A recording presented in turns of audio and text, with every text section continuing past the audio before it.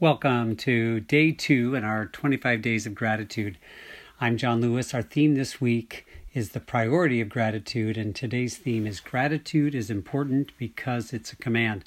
Now, all over the Bible, we're exhorted and commanded to be thankful. Psalm 105:1, give thanks to the Lord.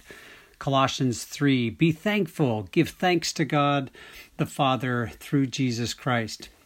Now, I don't know about you, but if I'm honest, I can stiffen up a little when I hear the word command or this is the law of God. I'm a firstborn and I'm kind of responsible. And when I hear a command, I feel the sense of duty or I got to try hard, and I might lose the sense of heart in it. And so what other people I know, kind of when they hear the word command, they might shrink back or feel a burden or the need to perform or want to just forget it altogether. So I don't know where you fall in that.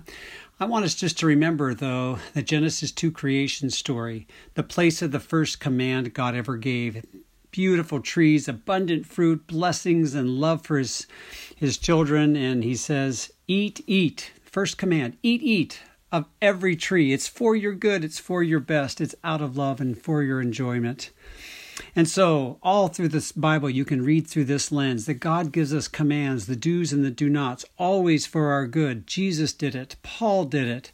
And these commands, in a sense, open up the floodgates and the doors for blessings to pour down. And so God's command to be thankful is always in this context. It's for our good.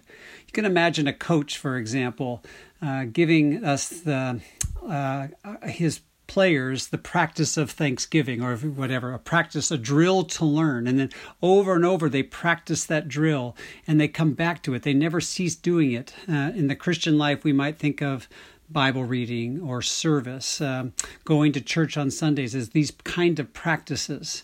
And in the same way, when we obey God's command to be thankful, it's one of these drills, it's one of these practices that helps us better play the game of following Jesus.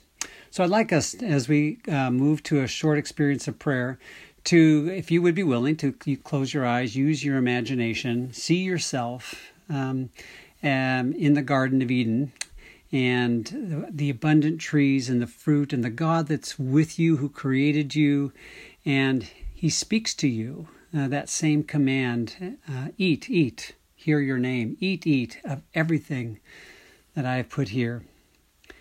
And now, as if that same God is speaking, I want you to hear these other commands in that context of his love and generosity. Give thanks to the Lord, for he is good, and his love endures forever. Sacrifice thank offerings to God. Fulfill your vows to the Most High. Give thanks to the Father for everything in the name of the Lord Jesus Christ.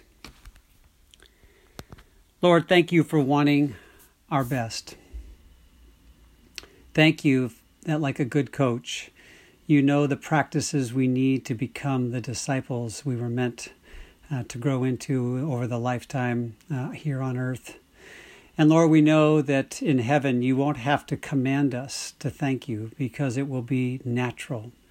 But in the meantime, Lord, would your Spirit help us to renew our minds, to remind us in these days and weeks ahead of the gift of your command to be grateful and to be able by your Spirit's power to explore how we do just that, to be thankful. Amen.